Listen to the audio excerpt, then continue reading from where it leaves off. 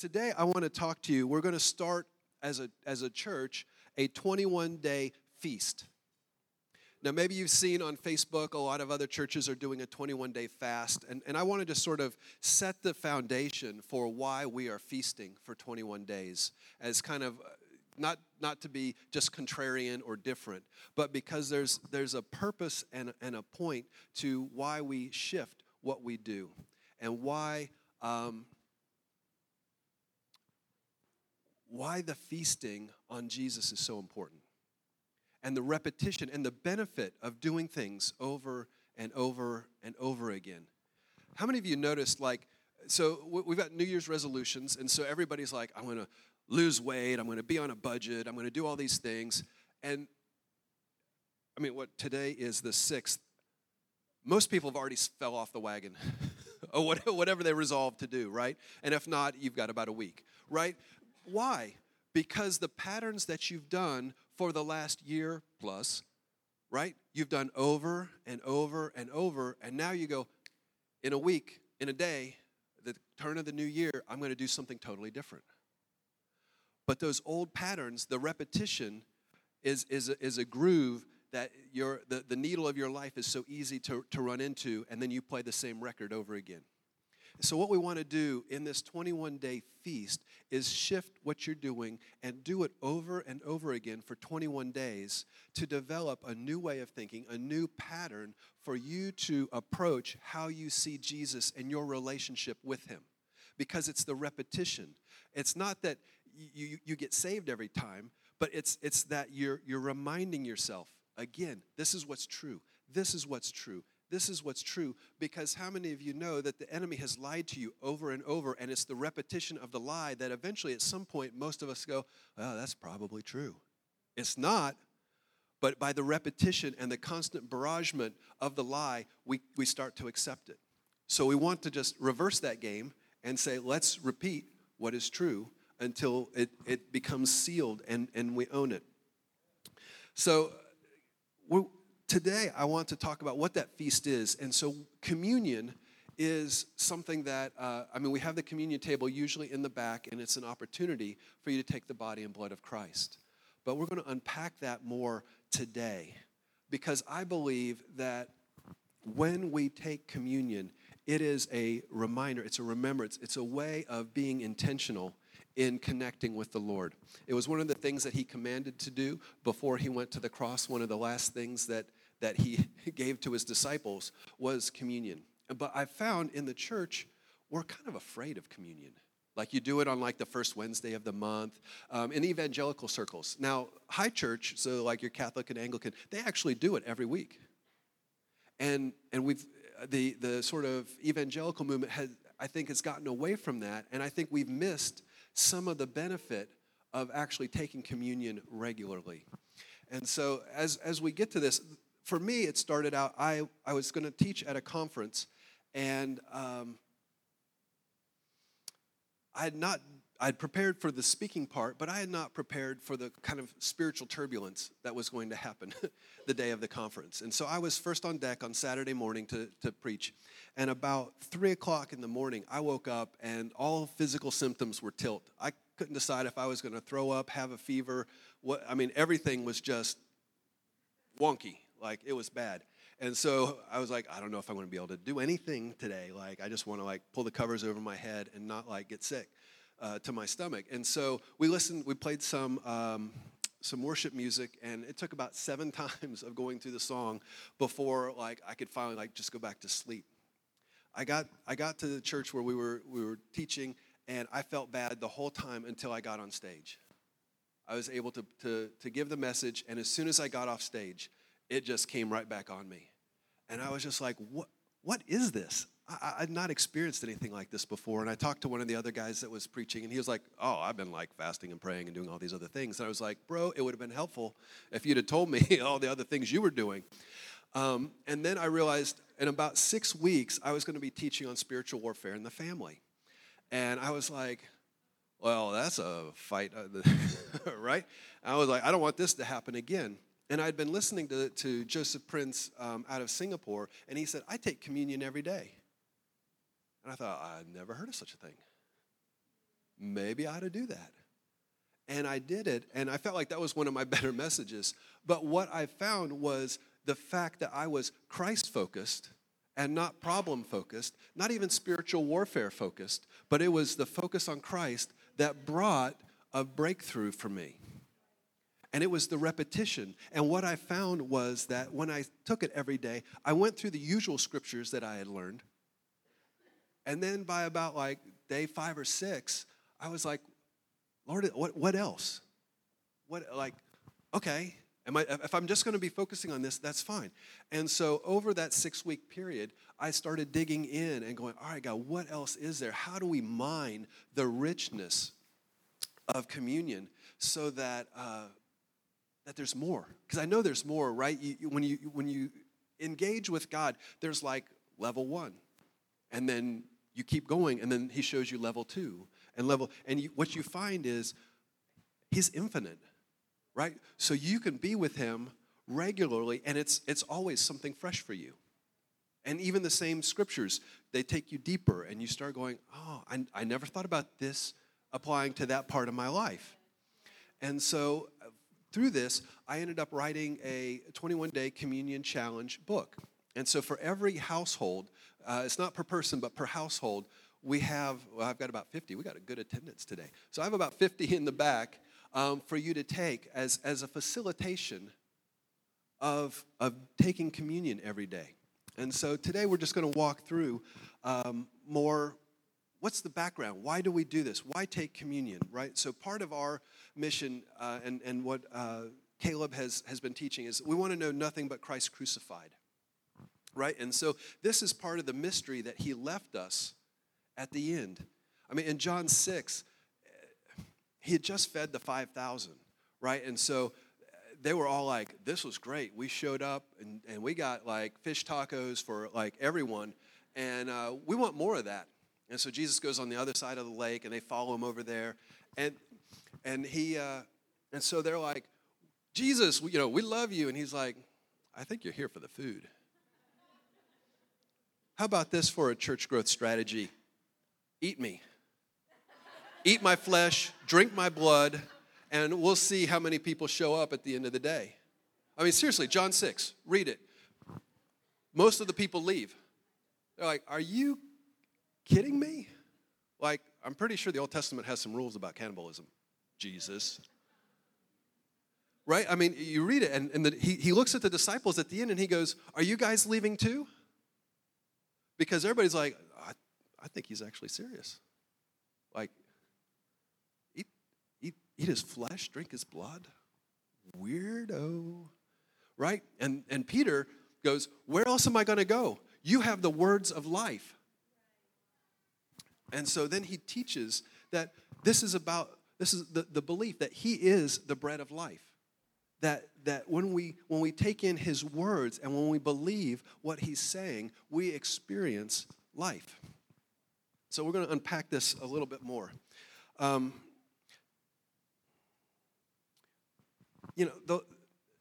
So I prepared my notes, and then this morning I started the Bible in a year again. It's been a while since I've done that, and so it's Old Testament, New Testament, Psalm, and Proverb. It's in YouVersion, but I've got like the old school, like real paper version.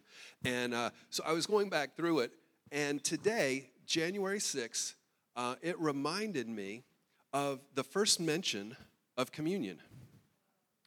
That was not in my notes, and so I was like, I think that's a sign.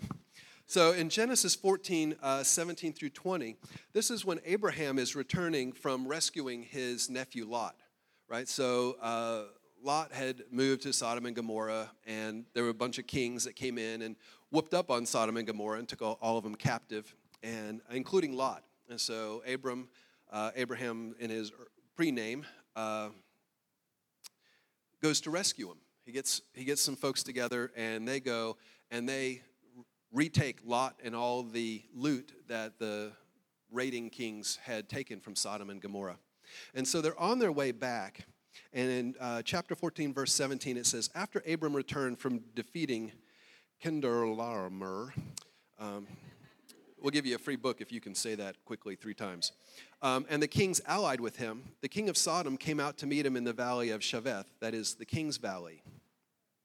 Then Melchizedek, king of Salem, brought out bread and wine. Here it is, the first communion. The king of peace, the archetype of Jesus, brought Abram bread and wine. It says, he was the priest of God Most High, and he blessed Abram, saying, Blessed be Abram by God Most High, creator of heaven and earth. And praise be to God Most High, who delivered your enemies into your hands. Then Abram gave him 1/10 of everything. So here's what's interesting. The first time you have communion, you also have the first tithe given. In response to the body and blood, the bread and the wine being given, Abram's response was to give. And so I just want to encourage you, as we come into this new year and as you experience what the Lord is doing for you, the response out of our heart is one, just like he gave to us, we turn around and give. And so it's out of amazement, out of thank you, Jesus. That's where the tithe was birthed. And we use it so much as it's guilt, it's a driver, it's all these things. But it was a response that Abram had to being ministered to by the King of Peace. And so we want to it was just a reminder, it wasn't in my notes, to go this year, would you consider responding the way Abram responded? We have a building fund, we have all these other things happening, but the pace of the vision moves in connection with the giving of our people. But that comes out of an encounter with Jesus. It comes out of receiving from him, from his body and blood. And so that was really fascinating for me, because when I think about communion, I actually think about Exodus, when the blood was shed for the death angel, to keep the death angel, so that the death angel would pass over. If I can get this out, right? So they roast the lamb, and they put the blood on the posts. And that really, and so Jesus was crucified at that same time that the Jews were remembering the Passover. So this is all connected to remembering what Jesus did for us. You know, this was around the 10th plague. So Exodus 12, God was going to give Egypt the coup de grace. This was the final plague to fulfill the promise that God actually gave Abram. Shortly after the verses that I read to you, he tells and prophesies to Abram that your seed will be like the sands of the sea and the stars of the sky, and they will experience 400 years of slavery, but I will deliver them. So Abram knew ahead of time how things were going to go, because the Lord told him, hey, there's tough times coming, but I will deliver them, and they will walk out with great wealth and healing. And so it just, there's so much that gets packed into this. But we look at the original Passover and how the lamb was roasted, and the roasting was the judgment fire that Jesus took for us. You're not judged by your sin, because the Lamb of God was roasted, was judged for you. That's why the Lamb was slain. The Lamb that was slain before the foundation of the world, Jesus was slain for your sin, so that you can walk in the freedom. And the blood was put over the doorposts, so that death will not be the end of your story, that you will not have the death angel come. Right? They were exempt in the plague. The angel came through the land of Egypt, but everyone that had the blood on their doorpost was exempt. It's a special privilege for the people of God.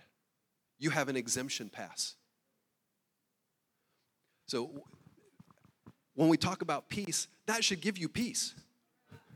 Right? Peace, joy, because of the righteousness that he purchased for you. And so when we look, Jesus comes in Matthew 26 to put a new spin on the old covenant ceremony. the Old Covenant celebration of Passover, they were thinking, all right, well, every year you have all of the Old Testament holy days that were reminding them of their sin and how they needed to sacrifice animals and how they had to fast and how they had to be called out. And Jesus goes, I'm going to take that, but what you didn't realize was that was a picture of me. And I'm here to do this once for all. And so while they're at the Last Supper in Matthew 26 through 28 in the NIV, it says, while they were eating, Jesus took bread, and when he had given thanks, he broke it and gave it to his disciples, saying, take and eat, this is my body. So he's bringing this full circle back in from John 6, where he was talking to the other people, to the broad group, and saying, eat my flesh, drink my blood. And everybody's like, ooh, you've kind of gone off the rails there, Jesus. But he's coming back to go, hey, this is really what we're talking about. I am the bread of life.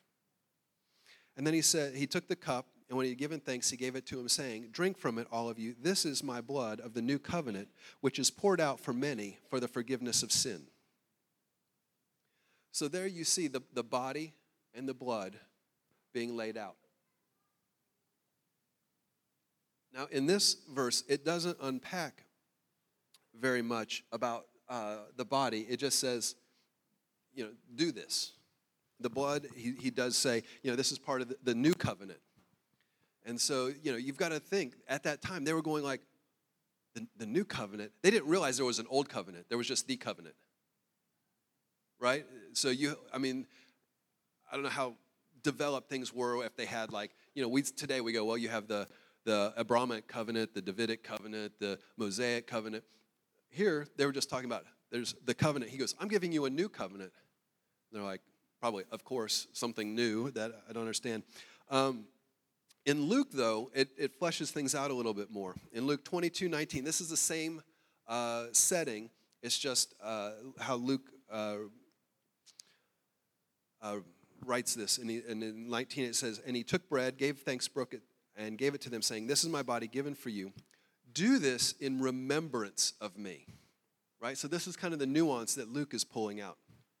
In the same way, after supper, he took the cup, saying, this is the new covenant in my blood, which is poured out for you. In Vine's expository dictionary, that word remembrance is not like in memory of, like we have memorials to like people that have passed. I remember, we have like the JFK Memorial, the Lincoln Memorial. We have these other places where it's sort of like a monument to the dead. In this case, it's not in memory of, but it's an affectionate calling of the person himself to mind. So it says it's not in memory of, but it's an affectionate calling of the person himself to mind. So when we do this, when we take communion in remembrance of him, it's not like, thank you, Jesus, for dying. It's going, I see you, Jesus. I see you in my mind. I am remembering that you did this for me. You saw me before I even existed, and you did this for me. So it's a turning. When we take communion, it's not just like this mechanical act. It's the turning. So if you think about repentance, what is repentance? It's to think differently afterward. It's a turning. I was doing this, and now that's not working. I am going to do this, right? And so when we think differently afterward, and we turn, it's going, well, there was sin. Jesus is saying, that's not who I am. I am over here, and I am in unity with him. That's what we want to have when you take communion. It's going back, the union. Communion has the union with Christ. And so we want you to, as you take it over 21 days, it's your union with Christ. It's your union with Christ every day. And so we want to think differently. So I want you to think differently about 1 Corinthians 11. This is the section, passage of Scripture that most commonly is taught around communion. It's a little long, so I'm going to kind of follow Caleb's lead and read and preach throughout the verse. So 1 Corinthians 11:17, this is the Apostle Paul, and he says, "But in the following instructions, I do not commend you." Right? So this is a chastisement to the Corinthians for goofing things up, in particular about communion. He said, "Because when you come together, it's not for the better, but for the worse. In the first place, when you come together as a church, I hear there's divisions among you." Right? So part of what communion should do is bring us together. We have a common Savior. So as we think about the divisions between, pre, post, amillennial, pick whichever element you want to think that divides the church, communion should bring us back to a union with Christ. Right? So we don't want to have division within the church, these different factions. Although he says there are different factions in order that those who are genuine may be recognized. So basically, some of y'all are like off the rails. Give it a little southern paraphrase.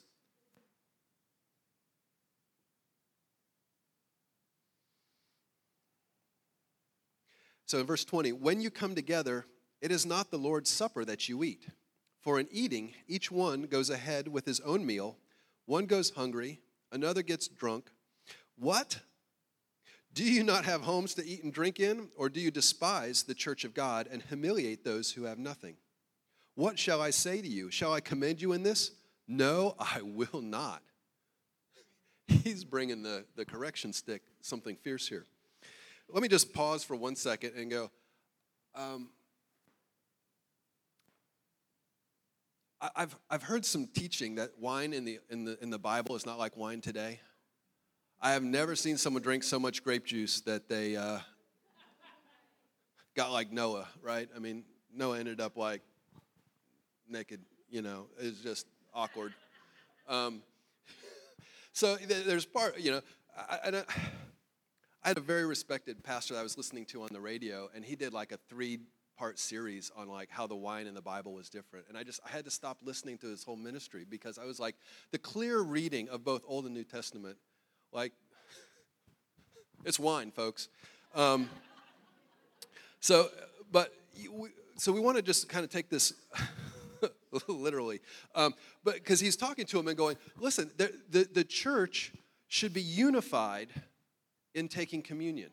That they come together. This isn't, and so what was happening was this was part of a meal. So they were having a meal together, and part of that was a time to remember Christ. But some people were showing up early, eating all the food, and then other people would show up, and they had nothing. And it's going, part of being in love with Jesus is an awareness of those around you. The phrase, so heavenly minded, no earthly good, should just never be said about a Christ follower. Because, and what Paul is saying is like, you guys aren't paying attention to the people around you. You have people that are hungry. You're eating all the food at the potluck, and they're showing up a little late and got nothing.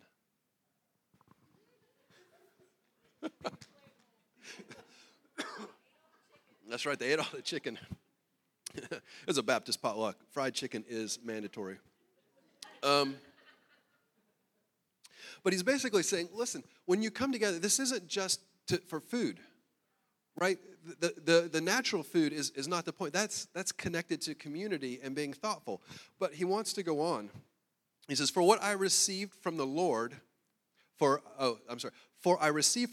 I also delivered to you, and that the Lord Jesus, on the night he was betrayed, took bread. And when he had given thanks, he broke it and said, "This is my body, which is for you. Do this in remembrance of me." In the same way, he also took the cup after supper, saying, "This cup is the new covenant in my blood. Do this as often as you drink it in remembrance of me. For as often as you eat this bread and drink the cup, you proclaim the Lord's death until he comes." So the communion is also a prophetic act. It's a declaration of what is and what is to come. That not only did he die and raise again, he's coming back. That victory is yours, and victory will be enforced. So sometimes we get so stuck in like, it's like a cracker and juice, or it's a cracker and wine. There is so much prophetic symbolism in this to go, I am participating with Jesus in this, because your food becomes part of you, right? Your body assimilates it, breaks it down, and it becomes nutrients for your whole body. This is prophetically taking in Jesus so that what he has done with the supernatural regeneration of your spirit, you're reminded of that. There's an activity that brings this truth to you.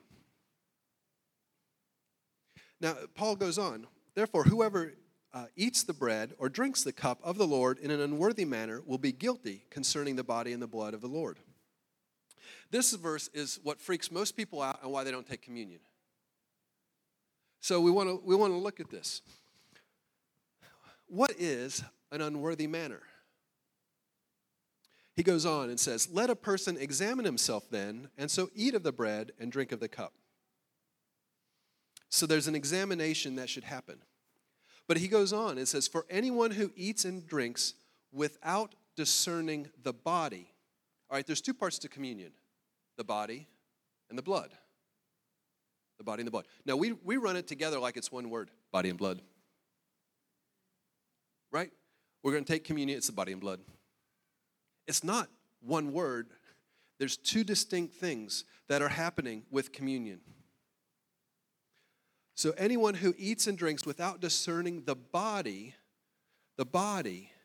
eats and drinks judgment on himself. That's why many of you are weak and ill, and some have died. Now you know why. Everybody's like, well, I don't know if I want to take communion, right? They're like, I don't want to be weak, ill, or die. Like, that's a hammer. But he says, but if we judged ourselves truly, we would not be judged. But when we are judged by the Lord, we are disciplined so that we may not be condemned along with the world. So there's this discerning that we do when we take it that separates us from what's happening in the world. How many of you would like to discern something that will separate you from the natural consequences of the world? That's why Christ says, take communion. That's why Paul says, do this. There's a discerning that happens that reminds you of what is true. So he goes on and says, so then, my brothers, when you come together, wait for one another. If anyone's hungry, let him eat at home, so that when you come together, it'll not be for judgment. And about the other things, I'll give directions when I come. But I want to go back and start to unpack a little bit. What is this about discerning the body? Because most of the time we talk about the new covenant, we talk about what Christ's blood has done. But what happened with his body? In 1 Corinthians 10, so before the chapter before this, Paul says, talking about in verse 16, it says, the cup of blessing that we bless, is it not participation in the blood of Christ? The bread we break, is it not a participation in the body of Christ? Because there is one bread, we who are many are one body, for we partake of one bread. Part of the body is unity.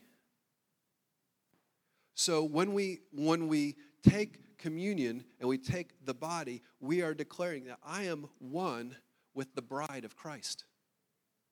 It's not me, it's we. And when you get a sense of the we in the community, then we have a greater perspective of what Christ is doing. Right? We care about those that have not yet come into the body, that are still walking in the consequences of judgment. And we say, you need to know Jesus. You need to come into this. Why? Because I have a sense of the body and the bride, and I want, we have the heart of Christ then, that none should perish. But let's unpack this a little bit more. What happened to Jesus physically? 2 Corinthians 8:9 says that he became poor for our sakes. Luke 18:31 says he was shamed and mocked, which was predicted by Isaiah in Isaiah 61:7. Jesus was rejected by family and community, as in Mark 6. He was abandoned by God, Mark 27:46, so that we would never be abandoned. Right on the cross, my God, why have you forsaken me? If you felt forsaken, Jesus can identify with you and says, on the cross, I took that abandonment that you feel, I felt it, and I took it for you so that you would have a forever family.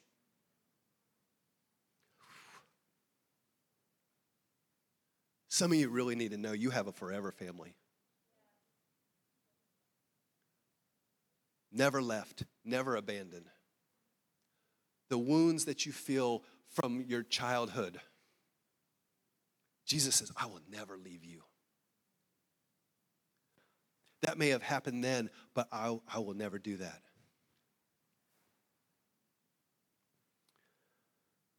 He was rejected by religious leaders. I know just some of your stories and people being wounded by the church.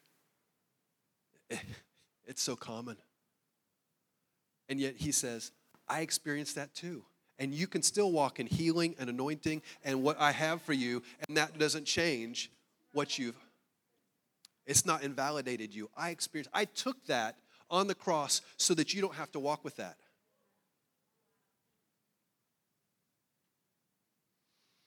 We commonly know by his wounds we are healed. Right?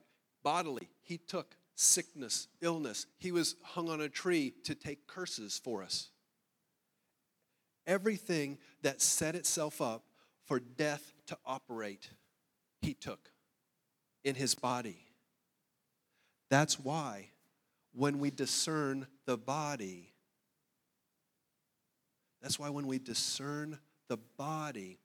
we are able to step out of illness, sickness, death. That's the judgment that Paul was talking about. So you are able to walk in greater freedom because you go, this illness is not me. He took it, and I'm remembering this. I'm calling it to mind because it's not me, and it's not my destiny.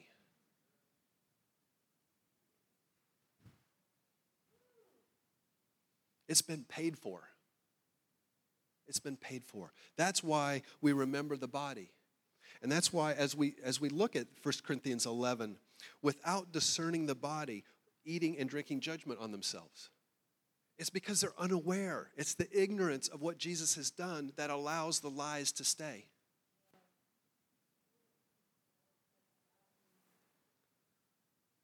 It's the ignorance. It's not that like you're stupid. Like there's a difference. Stupid is just like you can't get it.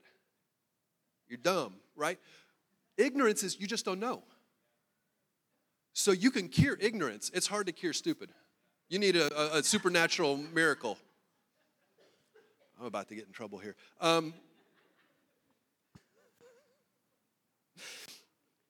So don't be ignorant of what Jesus has done. As you dig in and as you take this, it's a reminder. It becomes a filter to say maybe there's a lie that I believe about one of these elements, about being abandoned, about my health, about the religious leaders that have been in my life. And we're able to then say, I am part of the bride of Christ. And I can walk in that healing and that wholeness.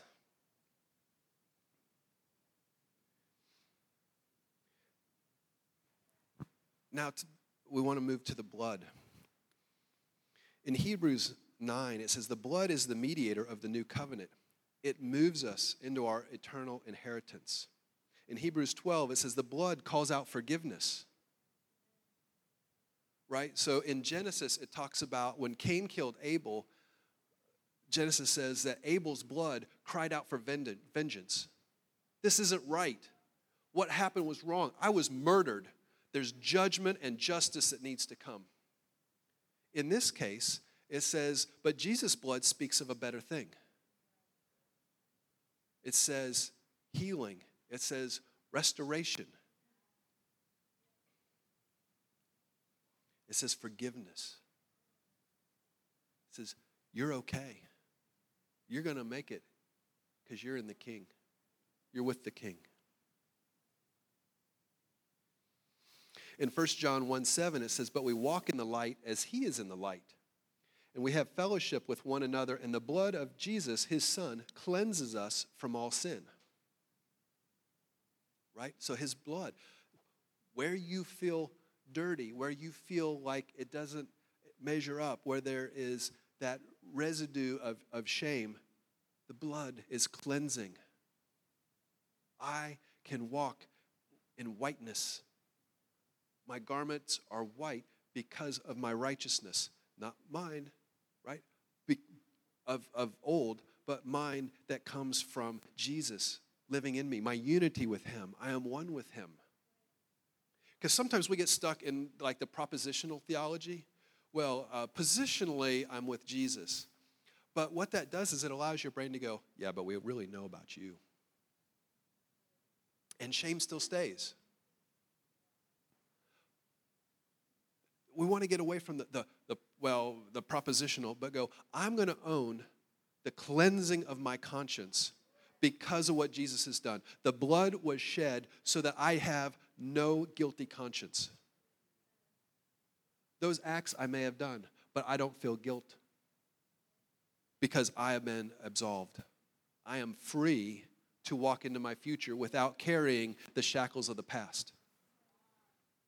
And so that cleansing is what really sets us free to go, I don't have to carry the junk of the past. I found some meme. It was this guy was like, it looked like digging a sandbag. And he goes to haul it over his shoulder, and the weight of the sandbag just takes him right over. And I'm like, that's us so many times. We're like, I'm going to pack my bag, and I've got it. And, you know, the guilt in the bag just takes us right over and knocks us out, you know. His blood cleanses that. In Hebrews 9, it says his blood cleanses our conscience. Why? So that we can serve with a pure heart. God has a destiny for you. God has a plan for you. He is calling you into a connection with him. We are called as joint heirs with Christ. The goal is, by the end of this age, this eon, that everything would be under Christ's feet. Right? He is seated until all powers, principalities, and rulers are brought under his feet.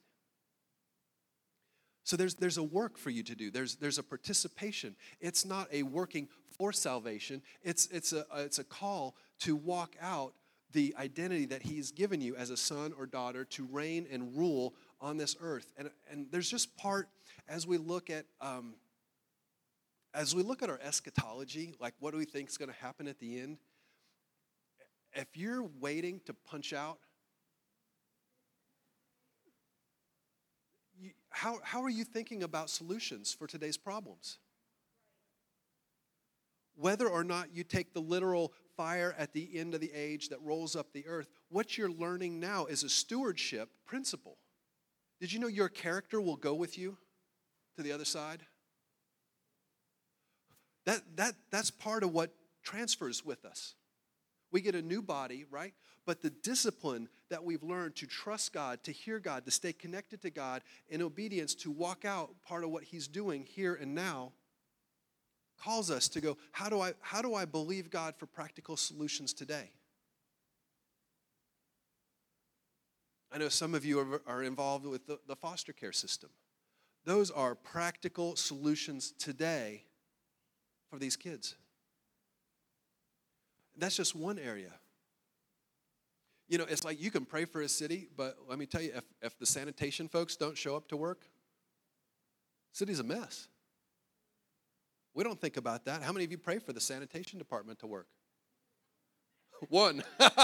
Yes. But it's those kinds of things that say our faith and what God has done through communion, through the union with him, should drive us to a place that becomes practical so that when we say, I'm praying for my city is truly better, not just spiritually. I mean, we want people to encounter Jesus. right? But that's like level one. And that becomes why our theology gets stunted. Because our whole goal is to get someone across the line. And it's sort of like sales and the folks that actually like produce the stuff. You got salesmen out selling, but there's no one in the production side. So we get all these people that make a commitment for Jesus, but that no one's told them, hey, there's more for you to do so that the world around you gets to see fruit. Right? I was talking with a friend of mine who I'm still waiting for him to fully encounter Jesus, but he's been in a lot of religious circles. And he was telling me about a friend of his who came out of drug rehab, and he met Jesus in drug rehab. So it's kind of like, yay, that's great. But here's the thing. Just because you found Jesus doesn't mean people should trust you. The fruit of repentance should manifest in trust. Because what happens is we go, you met Jesus, that's great. I'm going to trust you. Like, here's my wallet, right? And they're like, I haven't built enough character yet. I haven't walked out all that Jesus has bought for me to produce all the fruit to earn the trust, right? So there's the salvation that we want people to encounter, but then there's the fruit of repentance. There's the turning. There is the relearning. There is the discipleship element. And when we miss that, then people like my friend are like, he met Jesus, but like, people then trust him, and then they break trust, and they go, well, I don't trust Jesus. And it's like, well, that you conflated two different ideas. But we do that so often in church that a verbal declaration about Jesus becomes a proxy for trust. Trust is earned. You show it and you prove to people that you are trustworthy. And often trust is given and then it's lost and then it has to be re-earned. And so as we walk through this, we want to have communion renew our mind so that when we're walking in the world, they go, I want what you have because you are trustworthy. You are a light. You bring solutions to my pain. You don't just tell me that when I punch out, things will be better. Jesus met the needs of the people around him. That's why they showed up for food. And he was like, I'm not sure, how real this discipleship model is, so I'm going to give you a test, right? Eat my flesh, drink my blood. And everybody's like, pass. And they moved on.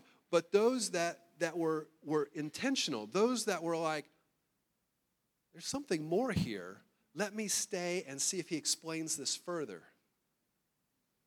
And that's where we don't want people just to be like, I came forward for an altar call, but there was no discipleship. There was no waiting to see what else Jesus was going to say to them so that when they walk out their calling, people are like, that I want to be a part of. And as a church, that's what we want to be a part of. We want people to come know Jesus, but we want them to be transformed so that when they go back out, people are like, yes, that is a problem solver. I see some of the little videos on Facebook about people who have like cleaned up their lakes or they're cleaning up the ocean, and they have these ideas that come to them about whether it's the machine that just pulls the garbage up or the guy that has some kind of organic flock blanket that you can skim off all the garbage out of the lake, right? But they're looking and going, there's a problem, and I want to find a solution. What if, as Christians, whether it's in your job or at your school or at your house, you are intentionally asking the Lord, I am connected with you. Let me have a kingdom solution to what's around us. So that as we are united with him, our lives are transformed. The lies that we believe come under the blood and are dealt with by the body. And then our world is transformed. Because as we start 2019 and as we look at what God is calling us to do, what he's calling the church to do, sort of corporately, but really the main point of the Resting Place Church is to equip the saints, that's you, to do the work of God in your sphere of influence. We don't need a bigger church. We need an equipped church to actually go out and show up. And so part of, you're going to be seeing some things as we roll out in 2019, different opportunities to be equipped, whether it's through the Community Collective Leadership Program and how to get trained to run or to facilitate collective groups, whether it is through different school opportunities that we're going to start creating, whether it's online programs that we're going to be developing. We want to equip you in your sphere of influence, because there's only so much a church can do. And we've seen churches that have grown big and that they do good things. But what if all of the Christians in Tampa, in Hillsborough County, actually carried the kingdom to where they were? What if the schools, what if your workplace actually had Jesus there going? I'll tell you a story. I was running my law practice a number of years ago, and QuickBooks, I can't decide if it's a demonic thing that I have to deal with or if there's something righteous that's still yet to be redeemed in my life. But QuickBooks was giving me a fit. I was like 8 cents off in my reconciliation, and you're going like, oh. But you know what? It's not 8 cents. There's like 4 or 5 entries that are all off, and they just add up to being 8 cents off, right? And so there was a moment where I was going through, and it's just like line by line, and I'm like, an hour of just mind-numbing, sweet Jesus, I'm ready, I don't, rapture me now, because this is, right? And so I prayed, finally, after an hour of pain, and all of a sudden it was like the items were highlighted. This one's off by 10 cents. This one's off by $1.50. This one's off. And it was just like, reconciled. So after praying, it was about 10 minutes worth of work where I'd spent an hour on my own. But how many of you are having those kinds of challenges at work or at home or at school? Right? Yeah. And so it's going, Jesus, would you bring me the revelation to solve this problem? Would you bring me the revelation so that my finances are healed? Right? Because there's part where, Lord, I need a miracle. I need a miracle. I need a $100,000 miracle. And he says, if I dropped $100,000 on you, the results would be the same as if you'd won the lottery. If I'd given you some scratch-off tickets. And there's part where we see in the natural people that are given a lot of money, millions of dollars in the lottery, they're usually worse off in a year than they were before they won the lottery. Why? They needed skill. It was a skill issue. It wasn't an identity issue. And so what we want is to call you forth and to say, in 2019, would you ask the Lord what skills you need to walk into the destiny that he has for you? Because when you look at Daniel, Daniel was second to the king for like 4 or 5 kings. He outlasted like a whole bunch of leaders in Babylon, right? The most wicked country at the time. And when he had the dream, or when Nebuchadnezzar had the dream, he said, "Oh, king, may you live forever." How many of us say that about leaders that we don't like here in America? Oh, pick your president. May you live forever. Right? Somewhere between the last 2 elections, you probably got someone that you like and don't like. May you live forever. Right? Daniel had a way of understanding both how to deal with the wicked, and he had administrative skills. He rocked the socks off of that deal, and he was without, they couldn't find anything wrong with his administration. They were trying to get him pulled out, and those times almost assassinated for what he was doing as a righteous leader. But there was no iniquity. There was nothing that he was doing wrong. But he had the skill to run that. And so I want to encourage you, as we move forward, the Lord has skills for you to learn so that you can fulfill the destiny that he has, because what's got you to where you are won't take you all the way. And the divine revelation is there. So as we close today, I want to invite everyone that's made a decision for Christ to come forward and take communion. And we'll do this at the end. And then at the end, when everything's over and the service is dismissed, there's a table in the back. And again, if you just take one per household of the 21-day communion challenge, it's a free resource that we're providing to you to give you something to meditate on each day of the 21 days so that you can walk through what is the foundation, what is the body, what is the blood. And there's also a little, Gigi talked about the little kind of love note that she got. There should be one for every adult here, because we have about 90. So full house, we're getting close. But they're there, so just ask the Lord which one you should pick up. They're just like a little book with a word for you. And so, because we want to equip you. The goal is to equip you. Because we see the value in how God made you. That you are worthy of being poured into, of being equipped, because the Lord delights in you. And so I just am proud of the team that we have here that is coming alongside to say, we want to lay down our lives to see you equipped, to see you succeed in your walk with the Lord. So if we can run some background music, and then as we close today, I'm just going to say a prayer, and then I'm going to invite you just to come forward. If you've never taken communion kind of in this manner, just take the cracker, dip it in the juice, and pause for a second. If you're going to pause for a while, we just ask if you step aside, right, and let other people go. But we want you to pause and remember the body broken for you, for your healing, for your wholeness, for the restoration of everything that's gone wrong. Jesus says, I've come to make it right.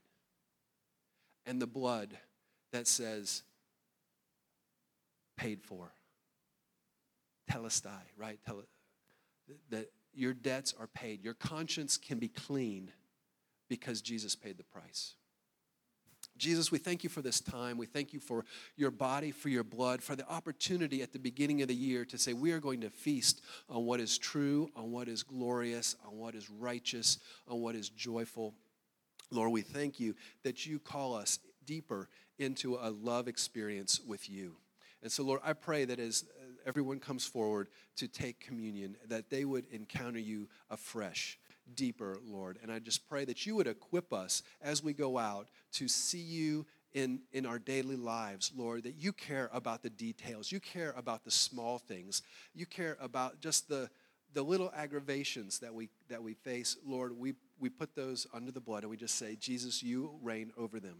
We pray over the big things, the things that we're just like, Lord, I can't even get my head around this problem. Lord, we thank you that it's not too big for you, that you have all ability, all power, all authority. Everything is put under your feet. And so, Lord, we thank you and we bless you. And I just bless everyone here. I bless everyone online. And I just say, 2019 shall be a blessed year.